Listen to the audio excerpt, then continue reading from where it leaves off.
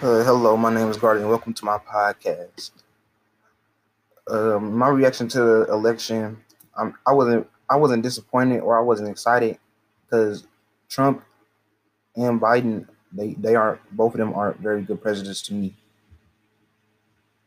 My family, I'll say my sister was more excited than me about Biden winning because she really dislikes Trump.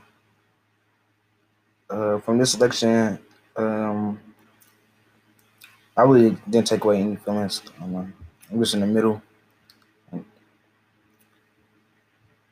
When I'm old enough to vote, um, yeah, I'll probably vote to try to make for a better president because I don't really agree with the presidents that we have right now. What see happen in the United States as a result. I would like to see more equality throughout the world and less police brutality.